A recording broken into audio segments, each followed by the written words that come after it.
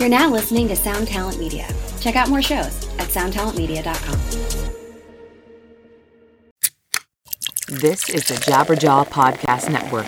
Visit jabberjawmedia.com for more shows like this one.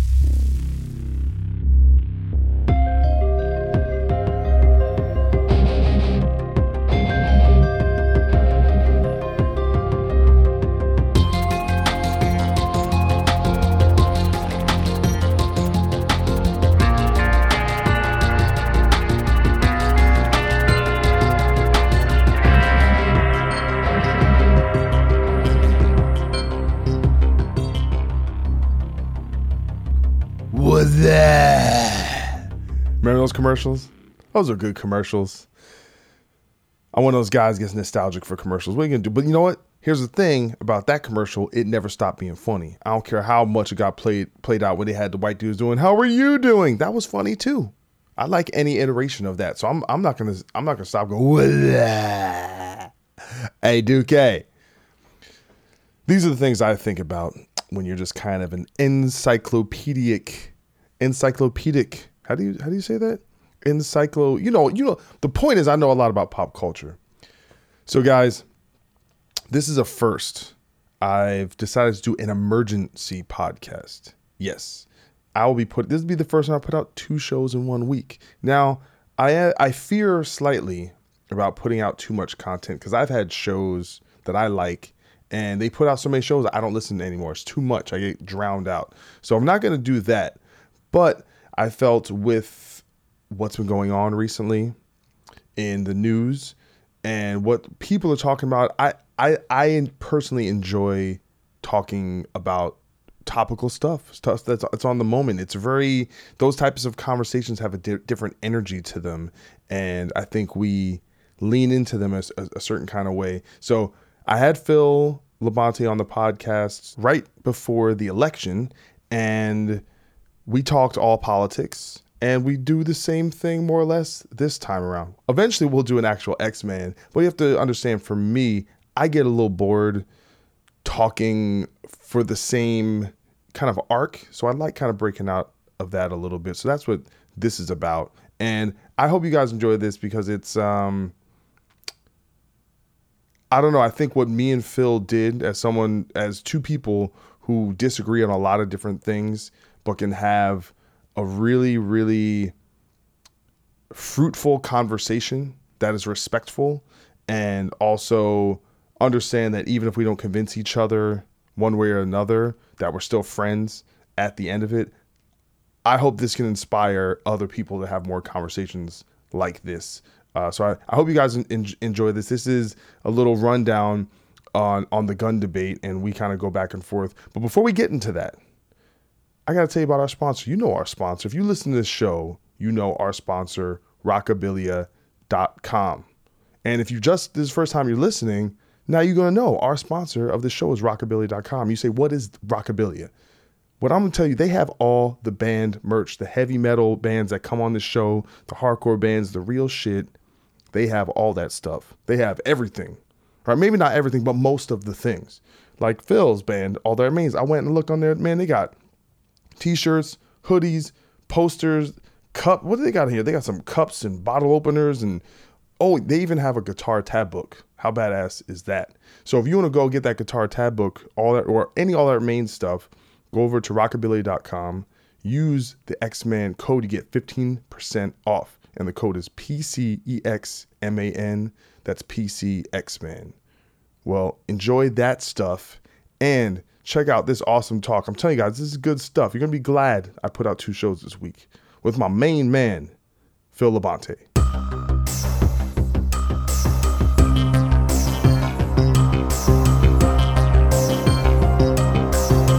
First off, I want to thank you for coming on the show. Of course. Currently, we're in a big hoopla right now after this shooting that just happened. And sometimes I think it's great to talk about something in the moment while it's going on. This topic is very hot. My show is not a political show, but I think it's kind of interesting how we have our own conversations within our community, you know, and it does, you know, people like to say that it doesn't matter what celebrities think or public figures think, but within our community, it does kind of matter what person from this band thinks and what person from this band thinks. It actually does seem to filter through the kind of entire culture of what this kind of heavy music thing is. But I view this as a community.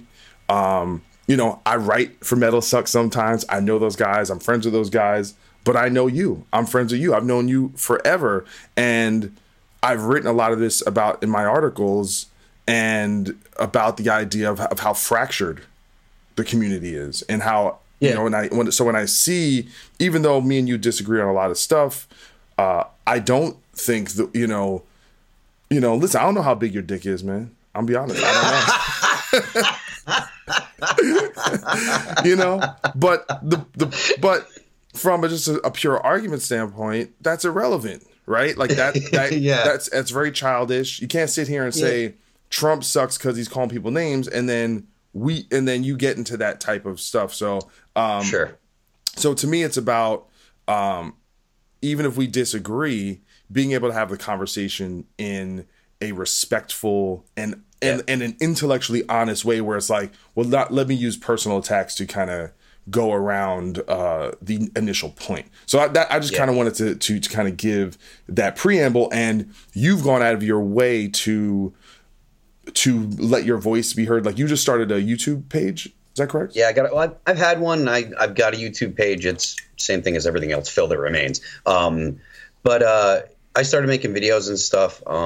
There's some things that I have in mind. I want to do, you know, conversations like this. I'm thinking about, like, I'd like to do live streams and stuff like that. What about a podcast? Have you thought about that?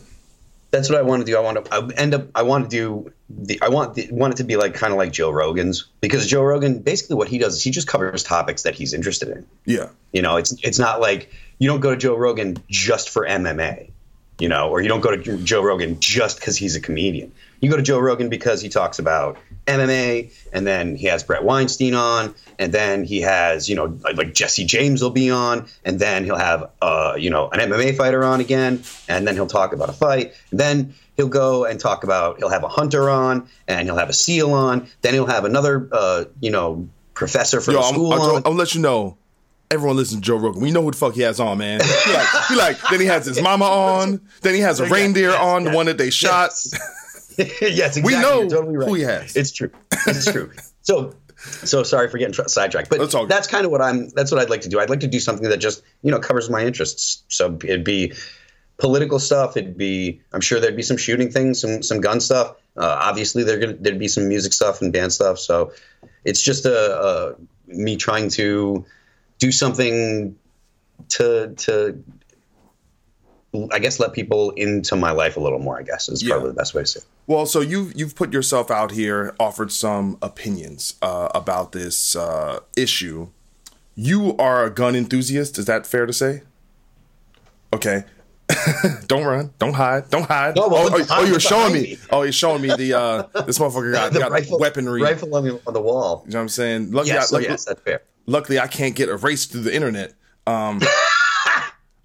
Would you say, because you are such an enthusiast, that your stance is the most relevant now? And the reason why I say that is because you clearly have a dog in the fight, you know, and because of that, I think a lot of people might not take your stance for as, you know, in as much a serious way, because they're like, well, he's biased. You own a gun shop, or you co-own? I don't know the status. Well, I invested in my buddy's shop when he started out. So clearly you have a vested interest in this issue turning out one way.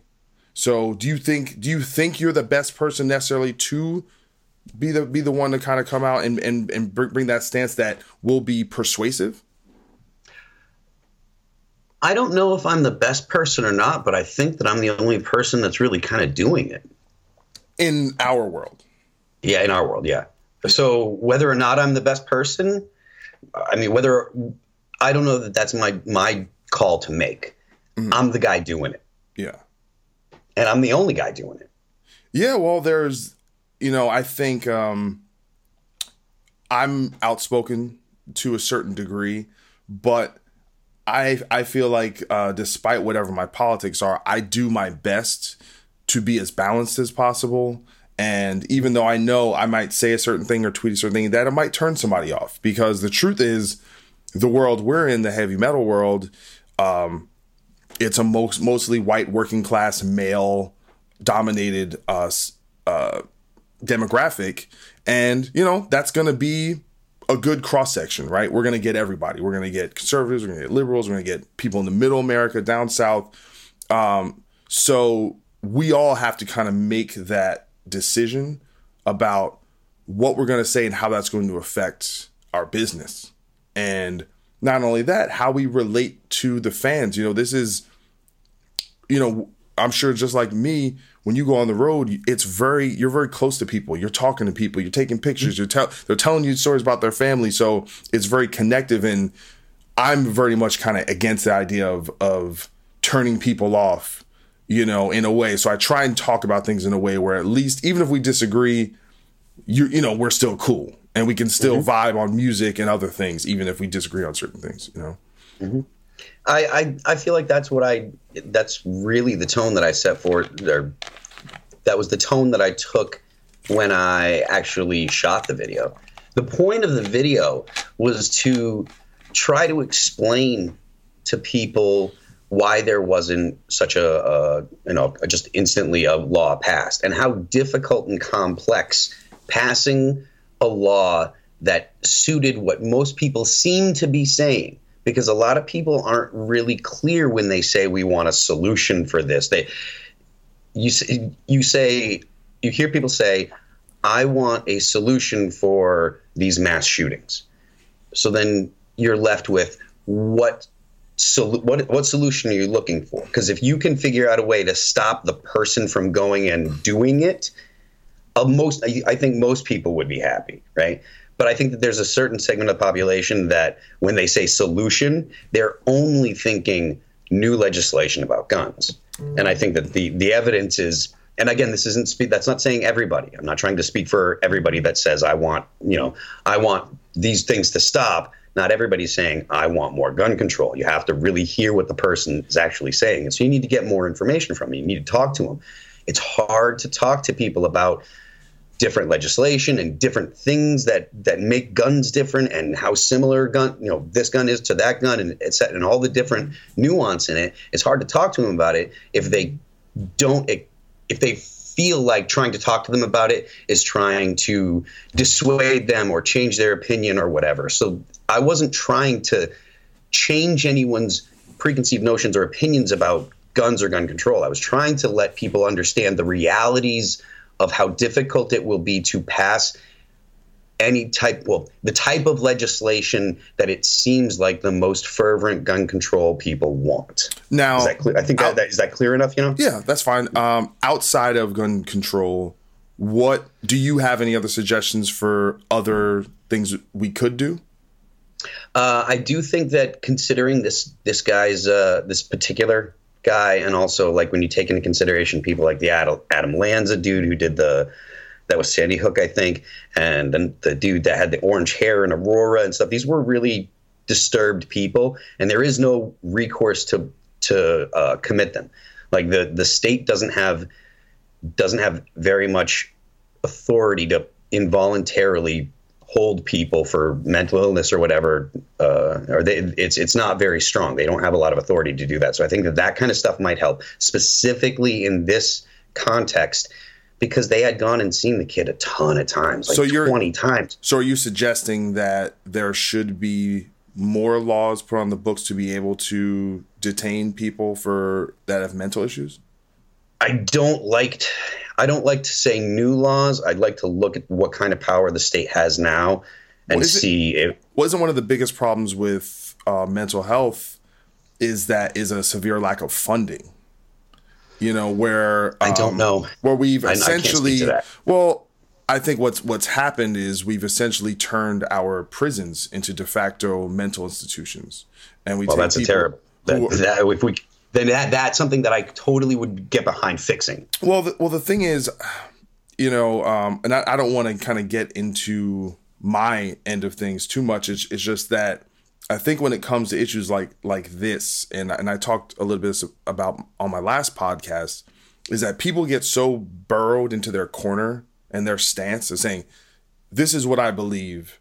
So now I'm going to give the argument, and then I'm only going to pick the stuff that supports my argument instead of say, hey, let's put all our preconceptions to the side and say, how do we solve the problem? Because first off, you have to want to solve the problem. Because I feel like most of the gun advocates, their essential thing is to say, no, it's a mental health issue, but then never do anything or offer any solutions on mental health. Or to say, well, there's nothing we can really do.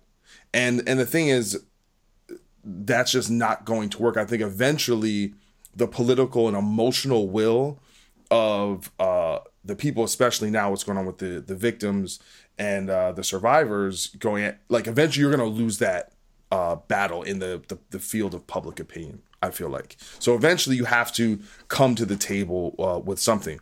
Are there any... Well, hold on. The idea that people that are pro-gun, and this is only one point that I'm thinking. There's a couple things that you had said that I didn't take notes down. But there's a couple things that you had said that I would have a comment for. But specifically, if you're talking about pro-gun people not being willing to come to the table, I don't know that they're not willing to come to the table.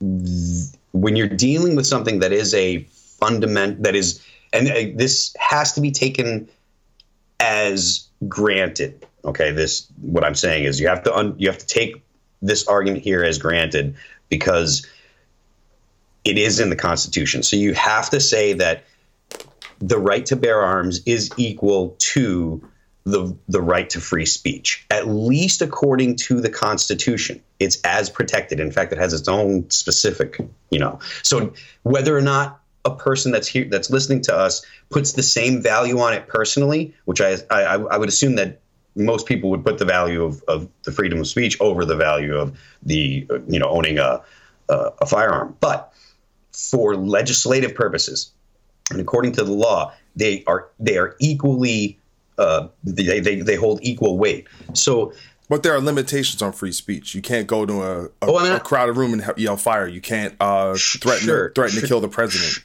So there are limitations. Sure, but there are limitations on what you can do with speech. Sure, and there are limitations as to what you can do with a gun. Okay, there's significant limits on. There are limits. The government has the authority to go ahead and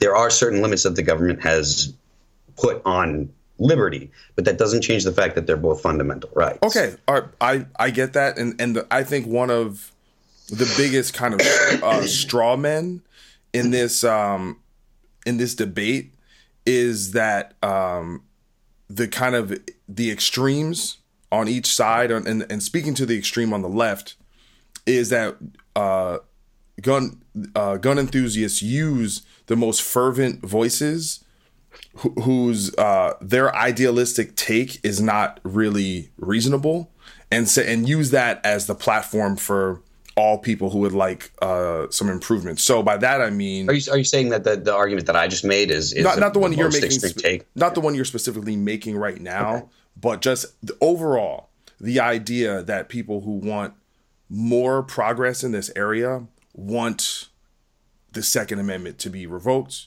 or that those people want all the guns to be taken away. I think the people that advocate for that are a small but loud minority.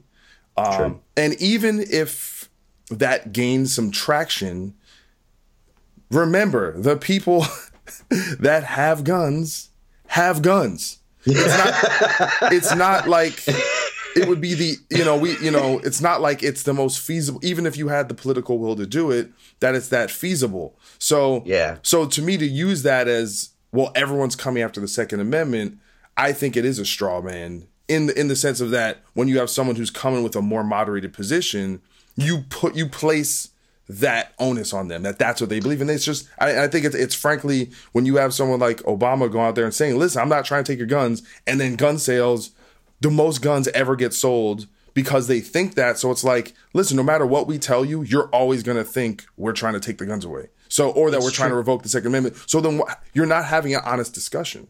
That is a problem. I think that a big part of the reason why people feel like that is because there's a couple videos out there of people like Dianne Feinstein and stuff saying, well, if I could have got the vote. There's one in particular that I see make the rounds all the time of Dianne Feinstein saying, if I could have got enough votes, I'd have said, Mr. and Mrs. America, turn them in. And I forget the interview that she was doing it in. And I know that she did mean it. But hold on, what's wrong with that though? There's a difference between I'm coming for your gun. Hold on. No, there's a difference between I'm coming for your gun and letting people willingly. No. The context of the sentence was, if I could have got the votes, which means if I could have passed the law, that means that it takes that means that they have to enforce the law. That means they're going to say you have to turn it in, and then if you don't turn it in and they find out it's there, then they throw you in jail. If she's in the context, at least, that she was specifically talking about, she was talking about passing a law, which means that it has to be enforced. That means that it is the government coming to make you turn in your guns, or the government. So it's not that you can't just say that it was like, oh, she wasn't saying that.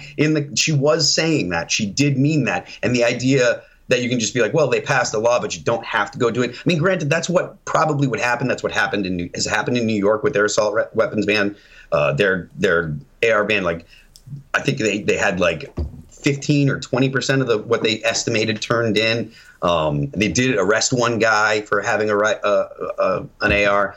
So I just don't think that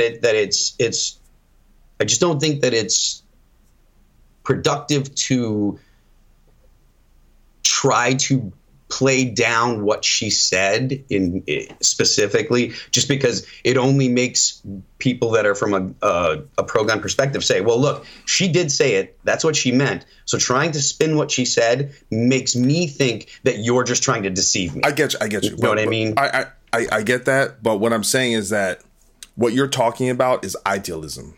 All right. In an ideal world, in an ideal country, No, we would all be better if there were just no guns and maybe just the police had guns, right? We would all be safer. That's a fact. But the truth is, genie's out of the bottle. You can't change it. So to me, I get that's what happened. And I'm sure if you went to a bunch of liberal politicians, they say, yeah, in the perfect world, that's what we could do, right? But that we're not living in that world.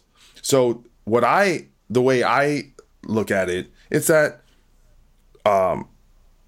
conservative media has been telling their constituency for 30 years that liberals are coming for your guns over and over and over and over and over. It never ends. And pumping people up with fear and paranoia so that now that constituency is ready to go. They are like, all right, I got my fatigues. The militia's ready to roll.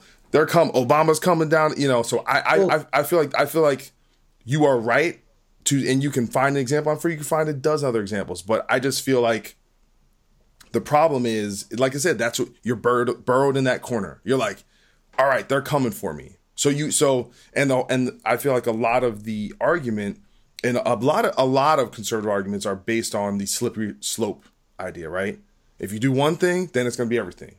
All right. And the problem with that is when you assume everything's a slippery slope, there's no room for nuance. There's no room for compromise.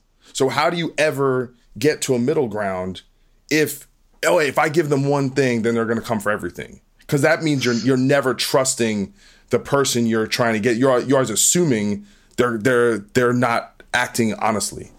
I think this leads into, or this starts to be relevant to what I said in the video when I was saying wait a minute, I lost my train of thought. Sorry. You were talking about whether people are going to actually come. Okay. So the slippery slope argument, I think that when it comes to passing new legislation, the argument of, well, you got to come to the table with something. I feel like pro-gun people kind of will say, okay, well, what? And that's kind of where we get hung up. Well, I mean, Obama released a list of executive orders he wanted to pass. I could look them up. Because I would be interested to find out like what it is that people are looking for. Because if you're talking about an AR ban or whatever, you're talking about something that gets really complicated, and it tends to butt up against the Second Amendment pretty quickly. Well, all right. So actually, you know what? The reason, and you've heard this before, the reason that happens is because most of your rifles that people qualify as assault weapons, the important parts of the gun, and this is why I was talking about people that know a little bit about guns have to be part of the conversation, at least. The part of the gun that is the actual machine that actually operates the gun is similar across assault rifles and hunting rifles. The mechanism that makes a gun a self-loading gun, a semi-automatic is a self-loading gun. Yeah. One trigger pull, one bullet. The mechanism that does that is so similar across all of your semi-automatic platforms that when you start talking about, well, we want to get rid of ARs, right? We don't want people to have an AR-15. Well, an AR-15 and a Ruger Mini 14 look completely different. The Mini 14 people would look at, and the first thing they're going to think is, that's like my dad's hunting rifle, right? It can accept magazines, and it has, it looks like a hunting rifle. But an AR-15 looks like a military rifle. But the only difference, it's mostly cosmetic. You're saying it's cosmetic and it's housing. So when people say, "Well, we want to do an assault weapons ban," well, then the gun industry people or pro-gun people say, "Well, what's that?" Well, is because it? To us, we don't really even know because it's a Ruger Mini 14. You could do the exact same kind of damage with it, and they're chambered in the same round. They're both 5.56 rounds. They both can accept magazines. But one doesn't have a pistol grip, and so you can outlaw pistol grips. The pistol grip doesn't make a gun any more dangerous because they make AR-15. Dude, I just seen they make a new AR-15 that's an AR-15 pistol, and it looks like a pirate gun. It's got the same kind of pirate handle that like your old blunderbusses make. Some dudes making ARs that have a blunderbuss handle, and it's a pistol. And it is a pistol. You got to hold it with two hands. I imagine it kind of sucks to shoot because it's a pretty big round for a pistol, but the fact is, when you say I want to get rid of ARs, some dude could pull out that AR blunderbuss looking pistol. People wouldn't know that it's an AR-15, but it's an AR-15. Yeah, can I cut in real quick? Listen, sure. I just want to say that that's not my stance. And the thing is, I think one thing I totally agree with you on is I don't think liberals who are not familiar with guns should necessarily be the ones giving these arguments because they're not familiar. I'm not familiar. I want to jump in. I want to jump in real quick with one more thing. Yep. Because this is a problem not about guns. This is something that goes across the board with passing legislation. Everybody was so PO'd about the bailout bill that bankers were involved in writing the bailout.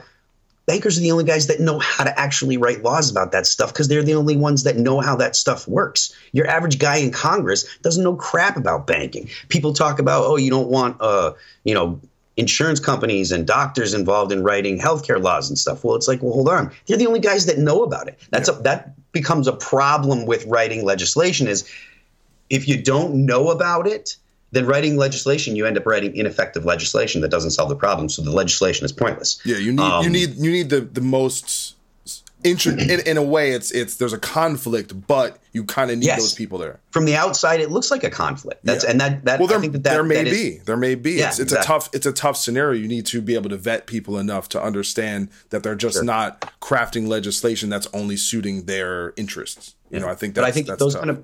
Yeah, those problems aren't exclusive to the gun world. They're I think they probably go across all industries where you need people that are involved in the industry, because industries are so specialized nowadays. Well, not just nowadays, but industries are just so specialized. Okay, outside of banning particular guns, because like I said, you know more than me in that, so I definitely don't offer a lot information wise. But are there any regulations you would support, like stricter background checks? I don't have a problem with the concept of a stricter background check, but I don't know what a stricter background check means.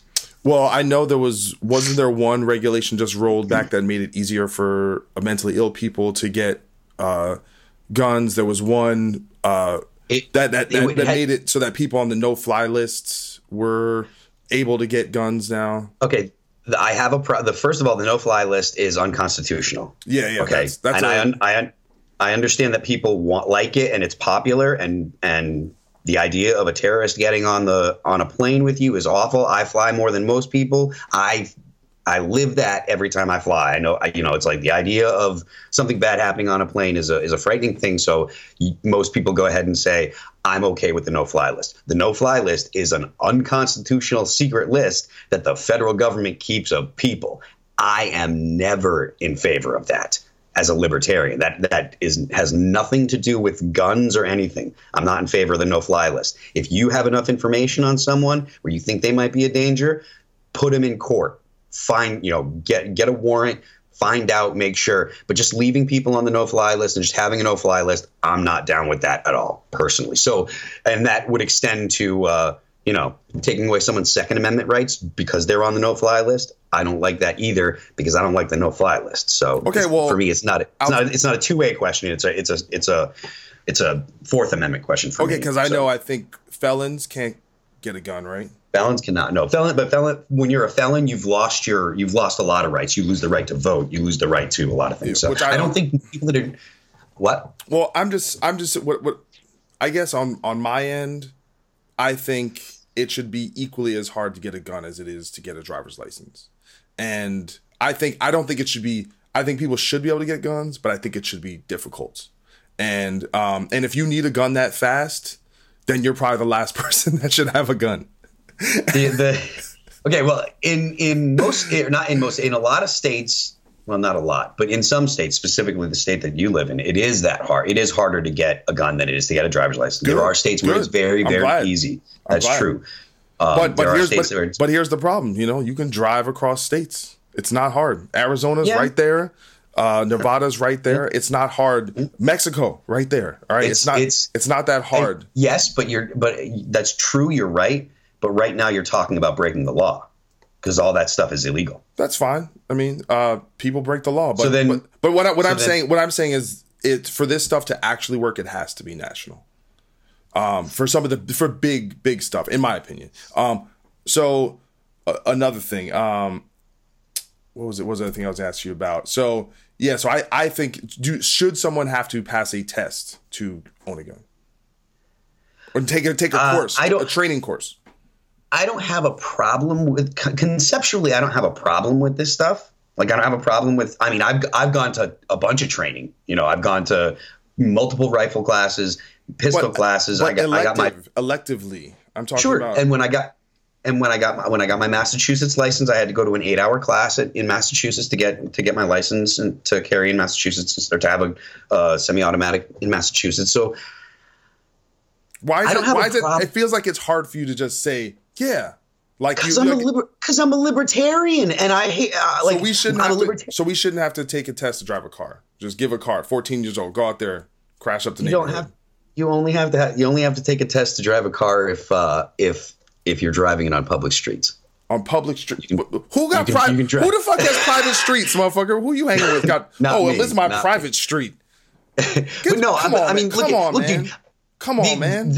The argument here again, but it stops being about a Second Amendment argument with me for so much of this stuff because it turns into a libertarian argument where I just don't want to see the federal government having powers. But here's the thing about, listen, I think there's a strong connection between libertarianism and what you would call modern progressive. I think there's a big crossover, right? A lot of people kind of vibe on the same on the social side. Libertarians and progressives are really, really close. Yeah. So I connect with you on a lot of that stuff.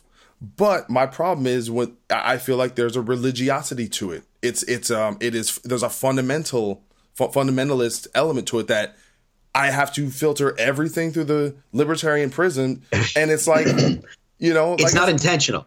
Well, I know, but there has to be, like I said, a place from your idealism, right, that connects to what we're actually dealing with the reality on the ground. And so what I'm saying is, like, I think tons of things should be legal, right? There's a trade-off, right? Alcohol is legal, but we know many people die from alcohol. But what do? I think alcohol maybe it should even be more regulated. But we know people are going to die from a liver disease. We know people are going to get drunk and beat their kids. We know people are going to get drunk and get behind a car. But we know what we do? We make it really punitive for someone to do that and discourage that. And that's why we have all these programs. We have, get a designated driver, use Uber, right? We really enforce this stuff. So, but the only way you get there has to be a will. And I said this on my podcast, and this is why I think the Metal Sucks dudes are wrong, is that we're never going to make real headway on this issue unless we get guys like you to want to help, right? I don't get that by fucking shitting on you and calling you a baby killer, right? That doesn't work. And I think it works for, so we have to get everyone on board. And the only way you do that is understanding that most people are not coming to this with bad intentions. Some people are, but not everyone is, And bad intentions are different depending on who's viewing the intentions. Yeah. So like for when I say, I'm a libertarian. So unquestionably, we live with the largest government in human history ever. We have we have bases all over the world. We have a government that has, many millions of people that work for it. So from my perspective, it's this gigantic behemoth. So for me to say yes to giving them any more authority, that's my first response is always, do I want to give the government more power? And that's my struggle right out of the bat with any kind of legislation, whether it be. Can I counter that though? The thing is, it's all you've known. You've never not lived in a big government environment. Sure, yeah. Only thing that changes is, we have a slightly different take. The budget is this. We're going to cut this. Like this, to me, you want to talk about idealism. This idea that we're somehow going to get out of the big government paradigm is it's a pipe dream. Hold on. Take for 1 second, look at what you just said. Like me saying that I have reservations about giving the government any more power is not the same thing as us as a society being anywhere close to even limiting the government's expanding of power. Yeah. Right. So to say that, I feel like it's a little either you misunderstand where I'm coming from, or it's a little disingenuous if you jump from where we are now with the size of the government to all the way to cutting it all the way down to the type of government that I would be happy with. Which, I mean, I'm thinking of cutting out cabinet level positions, getting rid of whole entire bureaucracies. Yeah. So to say, hold on, I don't want a new law, if that's me being unreasonable, when really what I'd like is to get rid of entire bureaucracies in the government, I don't feel like that's really fair to say that just because we're coming from two different places doesn't mean that I'm not coming to the table with a good faith argument just because I say, no, I don't want the government to have any more power. Because from my perspective, again, we are the biggest government in human history. Yeah. So to say, hold on, I like limited small government, and I just want to go ahead and say, I think we should think twice before we go ahead and just pass new laws. It's not the same thing as being like, oh, well, all you want to do is strip it all the way down to nothing. Well, I mean, that's a lot of work and a long time. And it's not equating to saying, hold on, maybe we should think about maybe we should think before we pass another law. It's a little unfair characterization. Yeah. Listen, I agree with everything you just said there.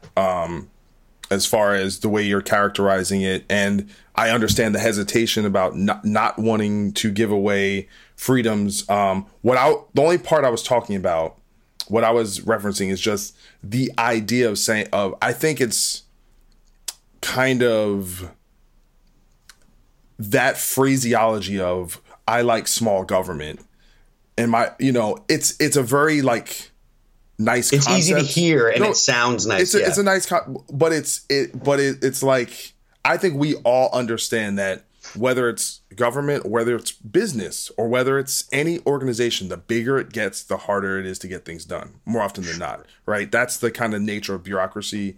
And anytime I understand all the downsides of a big government. My criticism is that none of us have ever experienced small government. So what we're talking about is a theory. It's, and the truth is, listen, we are less governed than other Western countries, but they do not live without freedom. I think in some senses we overinflate things like gun rights and kind of insinuate like that's the totality of freedom. That's what it means to be free, is that I have this thing, and that it actually outweighs other things, but the truth is, for certain people, that's going to be a symbol. I think ultimately that's what it is. It's a symbol, of a certain kind of freedom. But, I'm sure we'd also like to, me having my libertarian leanings is, I think drugs should be legal or decriminalized. They shouldn't be encouraged. They should be discouraged, especially ones that are the most harmful, but it doesn't help us. I think prostitution should be legalized, or decriminalized, so I could go in a lot of ways with you there. So I totally understand what you're saying. I'm just saying the idea, to me, talking about small government, it's like you might as well be talking about Narnia. I'm like, what are you talking about? Where's it at? Sure. Where's it at? When we were kids, it wasn't small. When our parents were kids, it wasn't small. So what are you talking about? The 1920s? Yeah, how'd that work out? Yeah, and you I think you're totally hitting the nail on the head there with something, because for me personally, my ideology, or the ideology that I find most attractive is anarcho-capitalism, right? So no government. Yeah, a friend of mine. I have a friend of mine who's schooled me on some of that stuff. It seems very extreme. Like I said, my whole thing is just point out the country in the world that's like that. That's kicking. It is ass. Very extreme. But what's again, the country? Point out the country. Who's killing it? That's my point. That's my point. It's Narnia, right? Narnia. They crush it. That's exactly my. Yes, you're right. I'm exactly. I agree. That's what I'm getting at. Is you're right. But most people that have political leanings have an ideal of what they would like the world to be in their version of Narnia. And so like a communist version of an anarcho-communist version of Narnia is, again, a world without governments where it's everybody works and takes care of everyone else. That's anarcho-communism in a nutshell, right?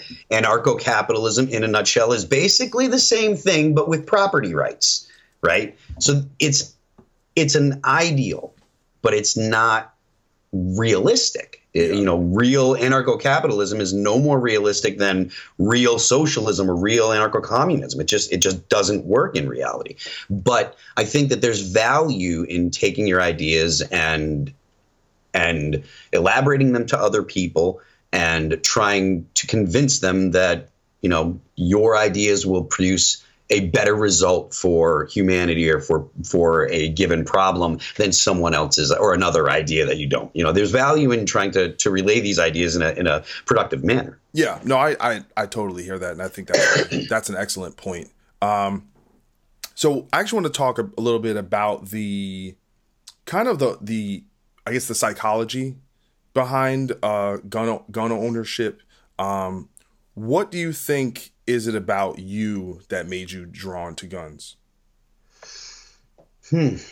Um, I've had a gun since I was, 18.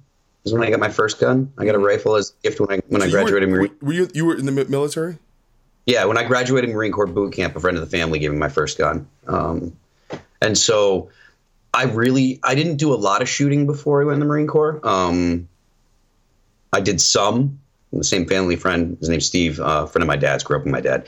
We used to go shooting, and we still every once in a while we'll still go and hang out and go shooting and stuff.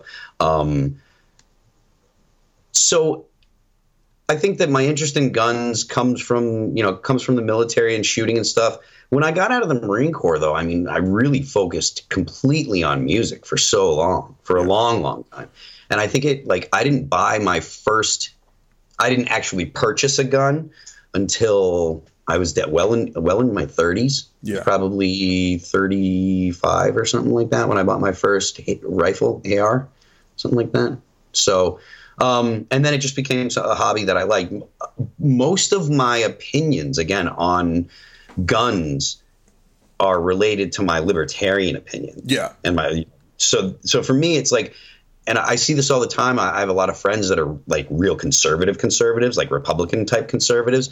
And we'll be talking about something and they'll say, oh, well, blah, blah, blah. And they sound, we're right on the same page when you're talking about like patriots and talking about, guns and talking about the Bill of Rights and blah, blah, blah, until something that they don't love, until spying on someone who might be a Muslim comes up, then they're like, yeah, man, they might be a terrorist. And I'm like, dude, you got to be kidding me. We were just like broing down on the Bill of Rights. And now you're just like, oh, screw the Fourth Amendment, or I got a lot of police officer friends, and some of them are straight shooting. And some people that I've met, you're like, man, I really wish this guy wasn't a police officer because they get off on the power of it or whatever. Yeah. So for me, it all comes from the fact that, it all comes from my libertarian perspective, not so much that I'm just like, I love guns and da-da-da. Well, it's just I'm fascinated not only in what people believe, but more so why people believe what they believe,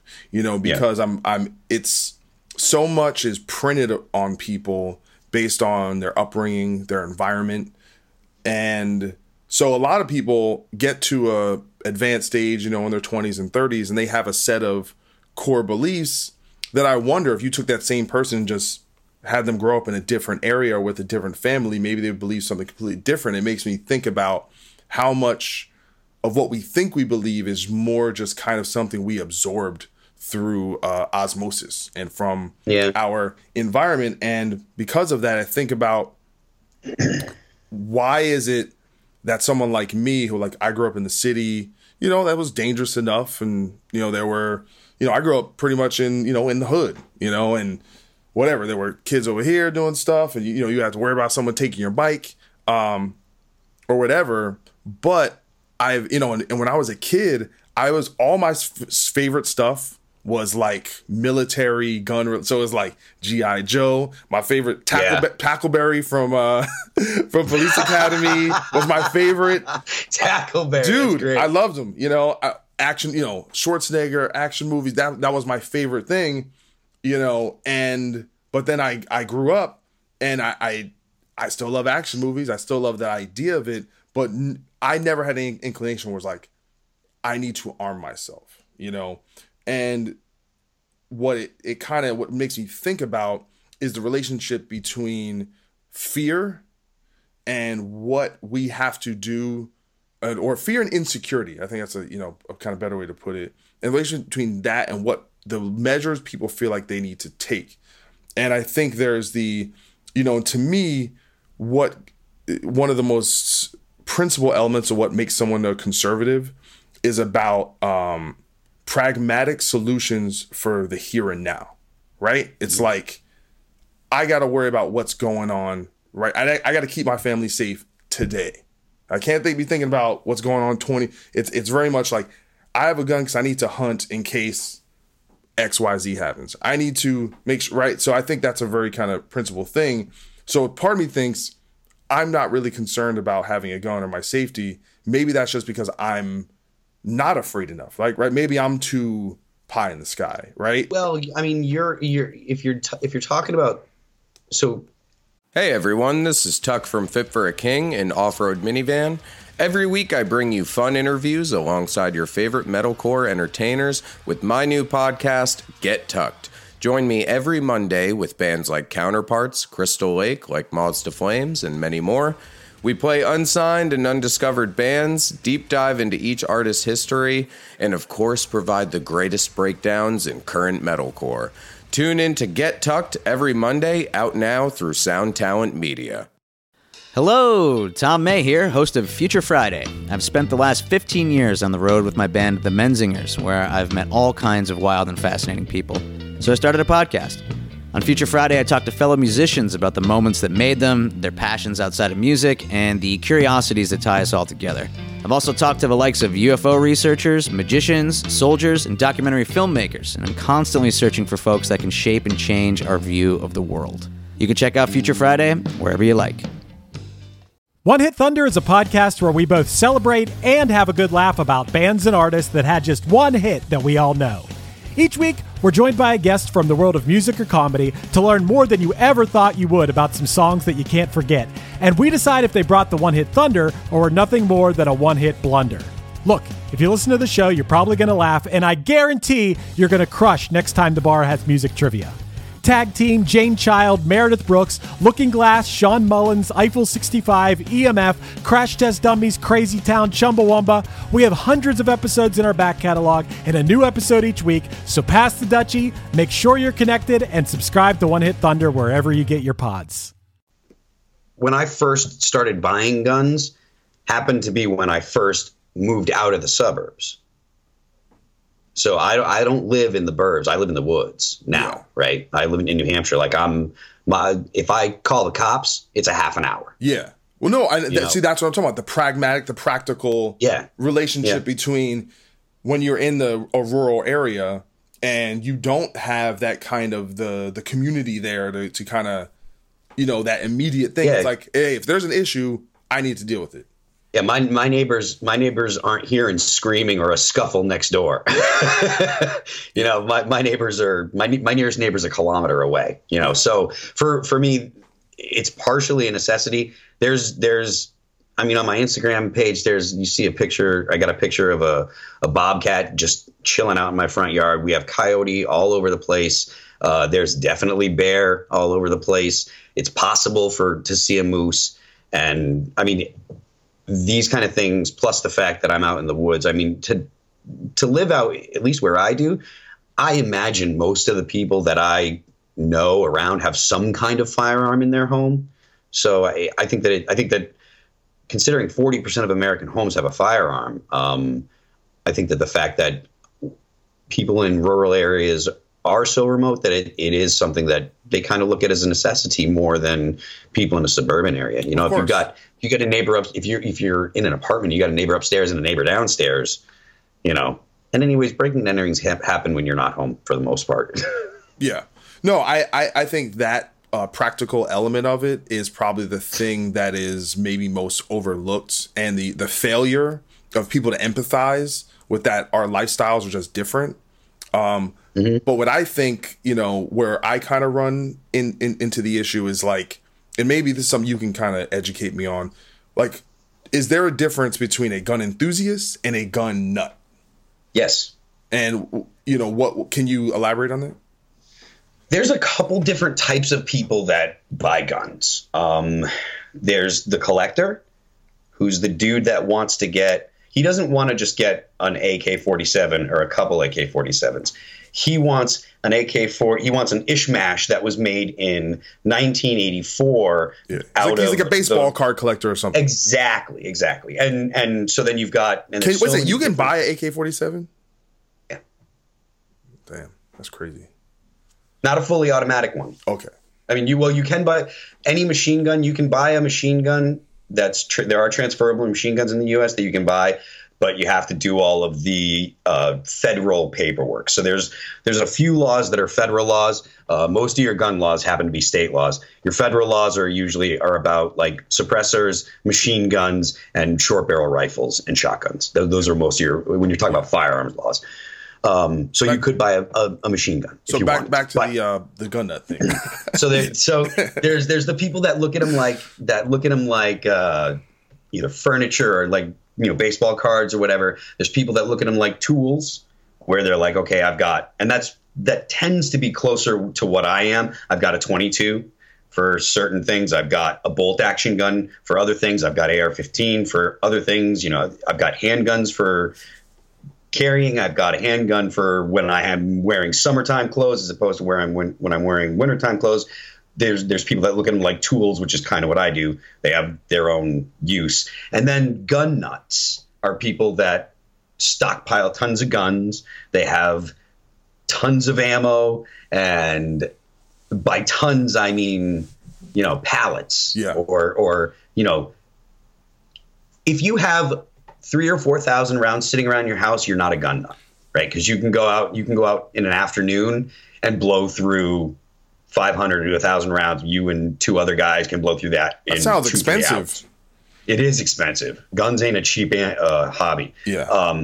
But so for like when you buy 22 ammo, which is the cheapest some of the cheapest you can get, you can buy a box of 1,000 for like $25, and that'll keep you busy all day. You hear stuff on the news. He had thousands of rounds. Well, you can have thousands of rounds in a box this big. If you're talking about 22 or at 5.56, you can have thousands of rounds in a box, this big. So it's more of a scare tactic. But if you have tens of thousands of rounds, then maybe you're a gun nut. If you have 100,000 rounds, maybe you're a gun nut. Unless you're reloading, and then you're just probably loading and can't find enough people to give them away to. Yeah. You've mentioned, I think it was another interview. I think it was when you were at Joster or something, where you mentioned just the fact that you're a slight guy. That's a factor in why you feel like, hey, I need to protect myself. And like I think you mentioned that something with regard to like women, like maybe women should carry more guns because of that, just the physical imbalance where they are at a disadvantage. And listen to me, I'm 6'2", 200 pounds. Maybe it's something, maybe that's why it doesn't go through my head. I don't know. But I think where I kind of get an issue with it, and this is even on the gun enthusiasm side, is despite how much I love Tackleberry, is I do think we're a culture that glorifies the weaponry and has very much tied to the idea of modern masculinity. And I think it's, and I want to write about this, and I haven't, one day I'll kind of put it together. Like, there's an interesting correlation between being an action hero and being a Republican, right? Schwarzenegger, Stallone, Clint Eastwood, Charlton Heston, even The Rock was a registered Republican. Like, there's this kind of idea that even when you kind of fictionalize this idea that the one-man army, that I can go and I could save the day. And I think because of even you look at any commercial for the military, right? They make being in the military look pretty fucking sick, and this idea of heroism and the that real American hero, that thing of, hey, it's not only one thing that, hey, we need this in case something bad happens, but no, if you have this, you're a badass. And I think I'm sure that there's a good portion of that. I don't think that that's gun specific, though. I think that's weapon specific. Well, I mean, I think it's more weapon generally, because different cultures, you look back in history, different cultures looked at the sword the same way that cultures look at a gun. Like our culture looks at guns today, or a gun. The symbolically, a gun is a weapon, and symbolically before guns, there was still that symbolism of a weapon as I'm ready to defend. You were talking about, masculinity, and one of the things that definitely ties in with masculinity is a man defending either his people, his country, his home, his children, his wife. Those are all masculine ideas. And when that's part of what your culture expects, or your culture has, created for your gender role, whatever, if I don't want to get into that conversation, but if that is an aspect of masculinity, then the weapon is a symbol of the ability to defend your country, family, children, etc. So I don't think that it's so much specific to guns. I think, or to a gun. I think you're right. I think the connection's right. I don't think you're wrong. I think that it goes beyond the gun, though. Well, I think the difference is, when you think about swords, and I know nothing about sword culture, so I don't want to actually speak out of turn. But when you think about it, at least from the mythical sense of how we've kind of absorbed a lot of this through film and television, things like that, you think about a sword fighter fighting another person with a sword, and what does that always emphasize? Is skill, right? Is you have to train to learn how to do this. But guns, and I'm sure, obviously, if you train, you're going to be much better at it. But often I hear people who feel like they need a gun. They talk about, like, George Zimmerman. He got his ass kicked, apparently, and he felt the reason he shot him is because he was on. He did get his ass kicked. Yeah, he was hitting his head in the concrete. That's why he shot him. On top of him. Well, we don't know that, but what we do know is he got his ass kicked, and that someone now, to me, in the psychological sense, if you're a punk, if you're fucking soft, and you don't, I don't want to have to learn how to fight. This is PEDs. This is power. I can use this, and if someone's whooping my ass, and or whatever, or I walk around. Now I walk around. I got a little. Now I can bump into somebody. I can be a tough guy. Because guess what? It's unearned power. It's unearned. You don't, like I said, if I'm within close range, I'm a few feet from you, I could shoot someone real easy, So I don't need to be that trained on it. And that's, to me, is understanding that psychological health aspect of it, of having a relationship as a community with these instruments.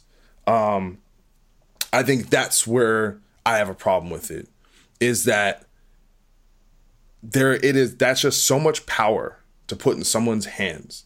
And you don't know what each person's been through, that they're going to take that and what's going to happen. And so, and that can get crazy. It's like, I was thinking about this, like, what if lightsabers start existing?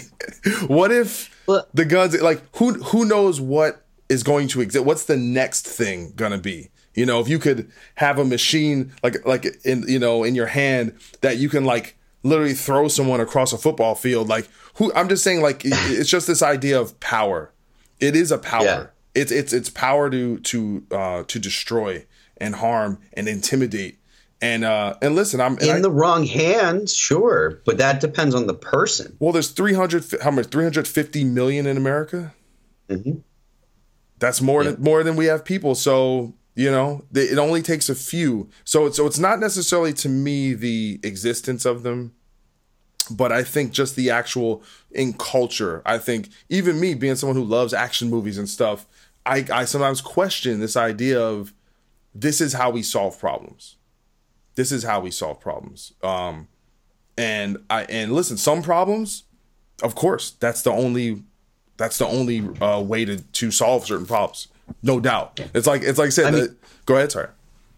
No, it's just that, I agree with you in conceptually. I don't know how much your listeners are familiar with libertarianism, but for the most part, you can't be a libertarian unless you agree with the NAP, the non-aggression principle, which is it's a moral statement that you never have the right to use violence or coercion on someone else. Non-aggression principle. You never have the right to initiate aggression.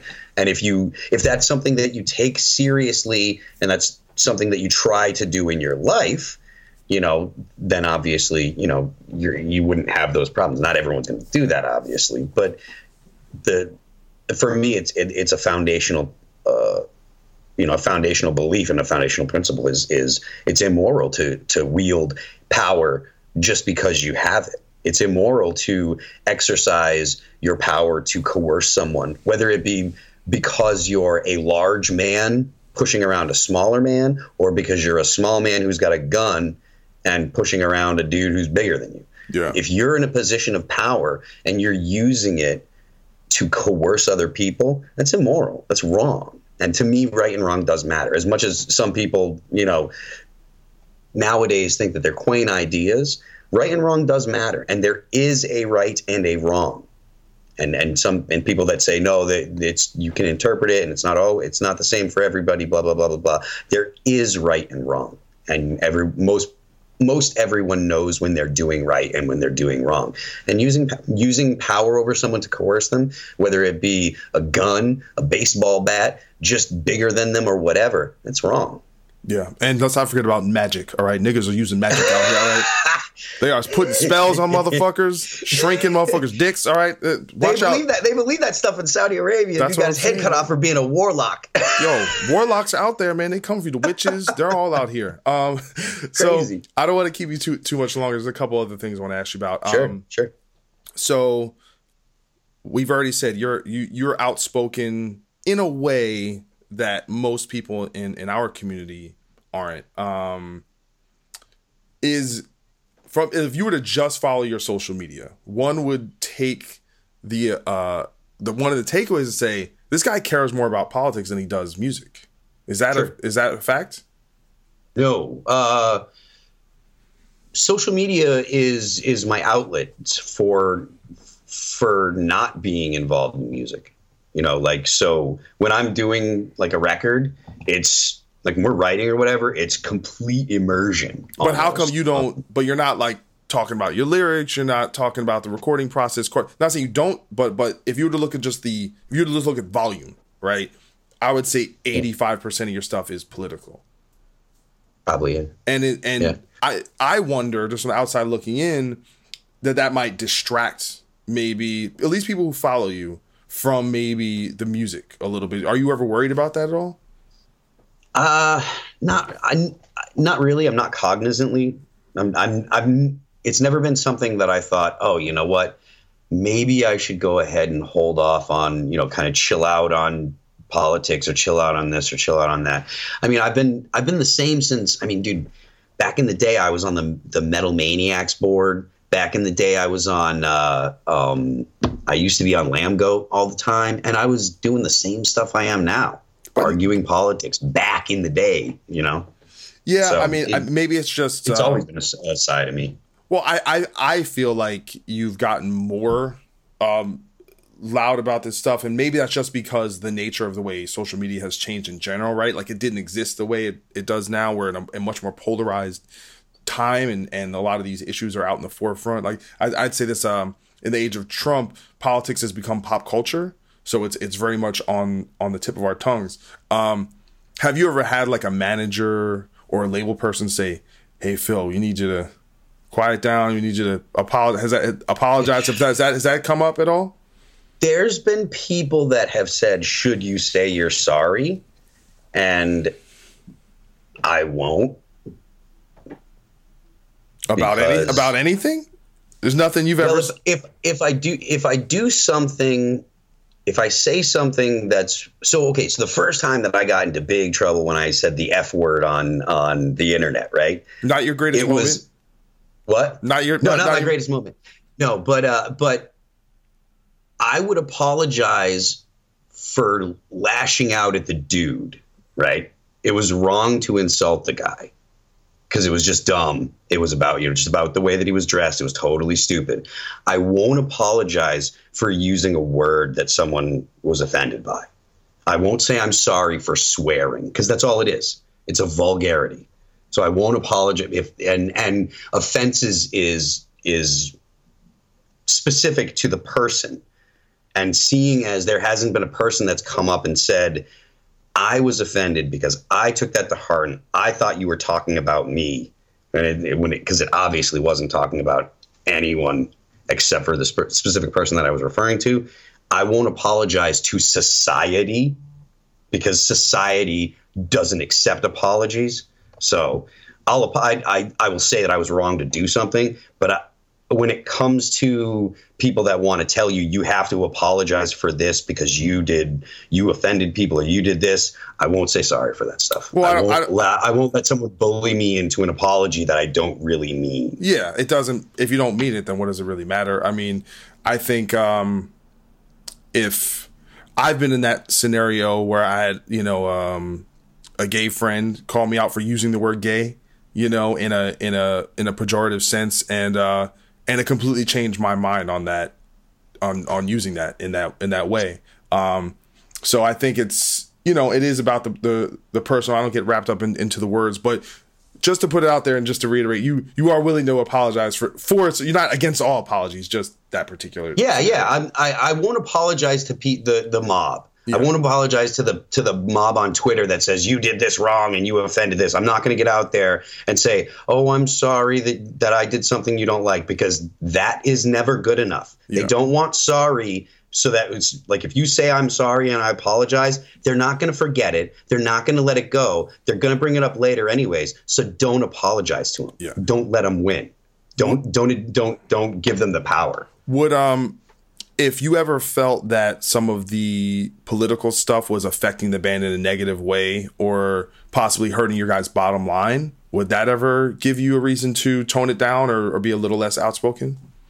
Well, I mean, I think that it probably already has. I mean, there are definitely people out there that don't want to touch all that remains because of my politics. And you're okay with that trade-off? Is the rest of your band okay with that? I can't do anything about it. Again, you can. You're you. No. Yes, you can. Only one to control you is you. No, okay. What I'm saying is I can control me. Yes, I can control me. I can control my own behavior. I mean, I used to be an alcoholic, or when I used to drink too much, and I quit drinking. So, I mean, obviously, I can control myself. Like, you don't get abs like this without control, motherfucker. Yeah, exactly. you don't make it to the gym as much as I did this past year if you can't control yourself. But what I'm saying is, I don't think that the people that have a problem with me, it's not going away. It's not like I'm going to go ahead and be like, I'm going to say something and people are going to be like, oh, well, okay, that's cool now. It's because they know, because it's not about one thing that I said or did. Yeah. It's the fact that I have the overall wrong opinions. So if I say I'm sorry for saying, for taking a position on policy X, they're going to hit me for policy Y. Yeah. Well, I'll give you an example. I feel like someone like Janine Garofalo, who I thought was a really funny comedian and actress, her politics eventually eclipsed her performing as what he was known for. I think someone like Amy Schumer, I think her politics have kind of changed the narrative of how that person is perceived, where it's hard to think about the person in the same way. This is one reason why I try and dip a toe, but I actually go out of my way to say, all right, I got to make sure I talk at least this much about music. I got to talk about some movies, talk about whatever. Just I don't want to be just that person because I'm not just that person. I'm 10 different things, and me being interested in politics is like one of those things. But do you ever worried like that maybe, like, because I feel like sports and politics are distractions from our regular lives a lot of times, and so we focus on what's going on in Washington, so I don't have to worry about the fact that I have this other issue. Like, it's a way of kind of not being disconnected from, I can't solve my problems, so I'll solve the world's problems. Do you ever feel like you're getting too wrapped up in stuff and getting too obsessed? Because I feel like so that happens to me sometimes. After the election, I felt like I personally unplugged a little bit, but I mean, I had a lot of stuff going on in my personal life as well. So I know that it probably didn't seem like I unplugged so much to people from the outside. But I really did, kind of take a break from really holding on to the thread of the stories that were going on. I haven't been following a lot of the stuff going on with Trump and the Russia probe, partially because I don't really care if Trump did something wrong. I'm not going to defend him. Like, I have no interest in in coming up with this. I have no interest in learning the spin for whatever Trump did recently. Yeah. I'm not interested in trying to explain why the guy's, why he did whatever, because it's not my job to vote for, or I mean, to defend the guy. I'm not a pundit. I'm not on his payroll. And if he does something stupid, I'm going to say I think it's stupid, which, I think I just criticized him the other day on something, or yesterday, that he did the bump stock thing when he's going to do an executive order. So you're criticized, and I'm finally giving him some credit. see, the thing is, I had to criticize him for it because I criticized Obama about executive orders too, and I try really hard to be consistent. I don't want to be a guy that just knee jerk. So I had to at least say, look, I don't like executive orders at all. Yeah, we have Congress. I agree with you on that point. I think so. Hopefully we can, whoever is in there next, because he's definitely not going to change anything on that, but who's ever in there next, hopefully we can all get to that point and try and strip some power from the executive branch. I'll end up getting into a rant about this kind of stuff real quick, but the Congress has, ever since Congress decided to give the power to George Bush to decide to go to war with the authorization to go to, when they were like, well, you know what, we're not going to go ahead and actually declare war or anything. We're just going to say, you know what, President Bush, if you feel like it, you can go ahead. That was super unconstitutional. There's nowhere in the Constitution that says that Congress has the authority to give the president a new power. Like, the powers of the president are written in the Constitution. That isn't in the Constitution at all. Yeah. It's Congress's job. And ever since then, they've been every Congress since has been like, well, let's just let the president do it, or let's let the president do it, because then they don't have to vote on anything hard, and then they don't have to worry about their constituents. Exactly. Sucks. Definitely sucks so bad. Definitely sucks. One last thing, you were on InfoWars with Milo Yiannopoulos, and I was. It's great. At first I was like, is he trolling? Is this like a joke? There's a little bit of trolling in it. Yeah. Well, I mean, it has to be, because everyone knows. I mean, dude, the frogs are gay. He's turning the frogs gay. That's the funny thing. I mean, I've written both about Milo and Alex Jones and InfoWars specifically. I think InfoWars is a terrible organization that has done demonstrable harm to actually the world. Actually, I'll say that. And I think Milo's a bad guy. I mean, so. Well, I mean, I know Milo. Like, we've hung out. That's fine. He's not a bad guy. He literally told you that people to disagree with you, that you should bully. He said bully. What he said? That's his shtick, dude. That's his shtick. But here's the thing: the problem with that shtick is it's serious when I want it to be serious, and when I want to have distance from it, I say it's a joke. And that's the problem. Is the trolliness of it. I understand that. I think his philosophy is not too dissimilar from the Joker from The Dark Knight. He just wants to see chaos, and as long as he gets a big check at the end of it and gets a lot of attention, it doesn't matter. It doesn't. But anyway, this is actually, I don't want to kind of get into the debate about Milo and InfoWars. But what I will say is what I worry about when you go on a format like that is that their reputation is so bad, especially now. There's been so much kind of put on there. Do you feel that are you worried that's going to kind of hurt your brand a little bit by kind of going on something that's that disreputable? No, because I think that I don't hold people that are in bands and in music to really high standards. Really? Yeah. Not me? You know, I mean, because because people listen to us, people listen to us doesn't mean that we always know what we're talking about. And I mean, the thing is, from my perspective, is I'm an entertainer, right? That's what I do. I do believe the things that I say, and I don't say things that I don't believe, but I'm still an entertainer. And you consider this entertainment? I have to say, I watched it. Entertainment. It was. Listen, I'll say Milo is entertaining. I'm not gonna say he's not. He's definitely good at that. They should give him a talk show and just never let him talk about politics. But the reason I went on InfoWars, it is because, one, I do think that if I can get anyone to listen to what I was saying in the video, I think that it is a benefit to the conversation about guns and gun control, if only because they're hearing someone speak in reasoned and measured tones about the difficulties of passing laws. I think there's value in that alone. So going on InfoWars and getting people to hear that, whichever side they're on, that to me was a win. The fact that it's InfoWars, I'm kind of like, that's kind of fun. That's funny. You know, they sell the supplements, and you got to do it just for the story, right? You got to do it for the story. Yeah.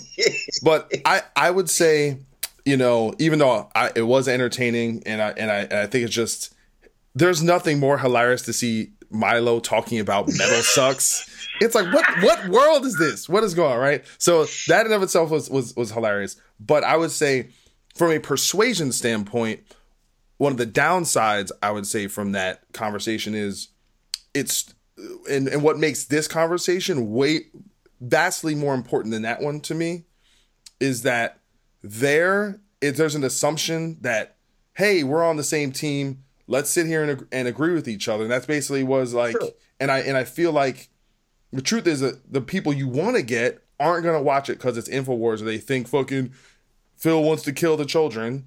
And the people that are following that are already kind of pro-gun fundamentalists. And the reason why I wanted to talk to you and why I like talking to you and why I like having conversations on Twitter where we don't agree is that, to me, the number one problem in politics now is polarization and partisanship. It's the number one problem.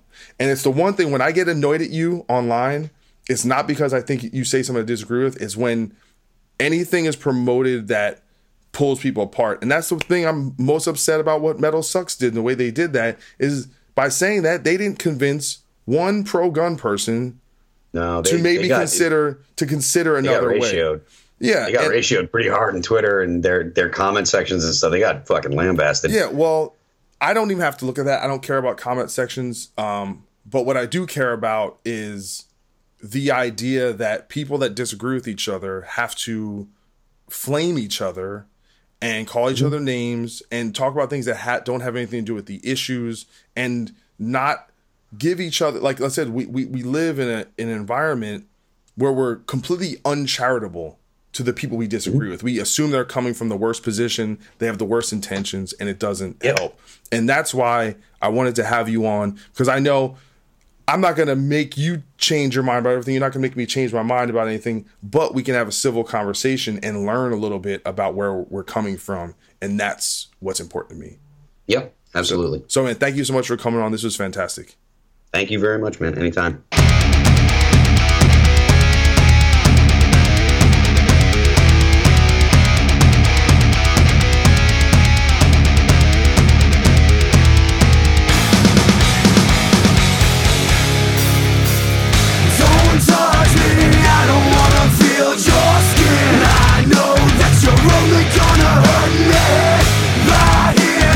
I don't wanna do it again, 'cause we both know this is not about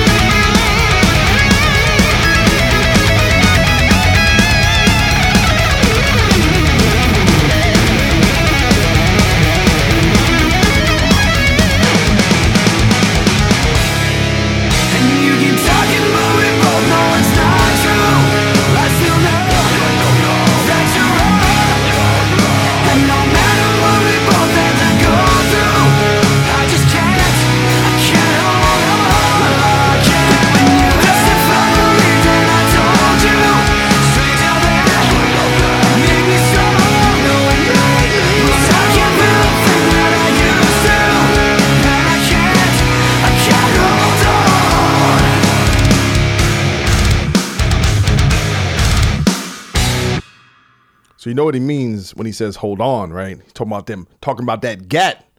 See, they should have a sample right at the beginning of the song. It's like, from my cold dead hand. And then right into that riff out of it.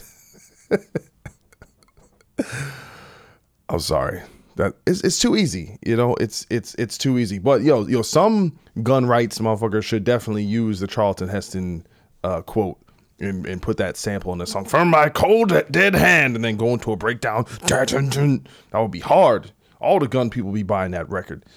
But did you guys enjoy that conversation? I knew you would. If you came here for that, I hope people don't think it's going to be a regular talk, but I'm going to put that, it'll say it in the front so you know what we're talking about. But that was great. Really thank you to Phil for coming on to the show. And I hope to do more stuff like that in the future. Definitely. And one thing that's kind of crazy, Phil and Paulo from Trivium, these dudes got in Twitter beef on one of my posts. And I'm like, I feel guilty. I'm starting shit. I don't know what's going on with these guys. Hey guys, make peace. All right. Well, let you know, Doc Coyle is friends with everybody. You know what I'm saying? I believe human and fish can coexist peacefully, to quote my main man, George W. Bush. But seriously, what's up with all these musicians, metal musicians going at each other? Dude from, what's that band? God damn, I forget the name of the band. Attila, that's who it is. The dude from Attila was hating on Frankie from Amur. These motherfuckers are going at each other, calling each other monkey faces and cockheads. And I'm like, yo, man, maybe it's all just bullshit. Like everyone's just having something to talk about. Or maybe everyone's like inspired by Trump, because Trump, is basically, his Twitter is just a fucking walking diss track. So that's just like what life is now. It's like, yo, what's up, son? You got a booger in your nose. Get out of my face, That wasn't a very good diss. So I got to work on that. I guess I'm too nice, but it's just who I am.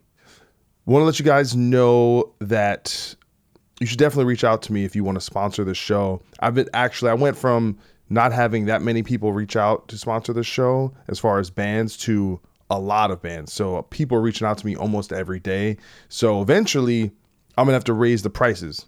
If it keeps staying this busy. So if you want to get your song played on the X-Men, talk about your band, talk about your social media, talk about shows, tours you have coming up, this is the place. And also if you're trying to get off some products, you know what I'm saying? Like now, I talked to Phil. Now I'm ready to just start moving some guns out here, some nunchucks, some motherfucking throwing stars. If you want to sell that, I'll do that too. I have no scruples, no ethics at all. You know what I'm saying? I don't care how many bodies my ninja stars have on them.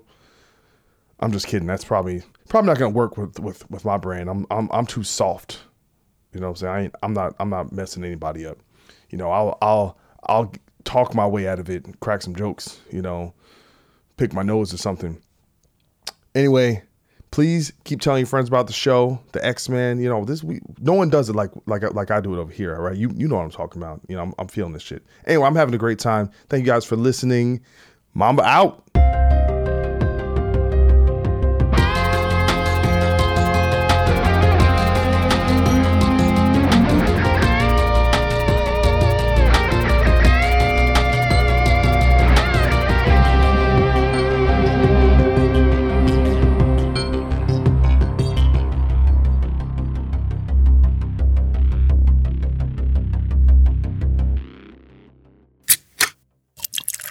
This is the Jabberjaw Podcast Network.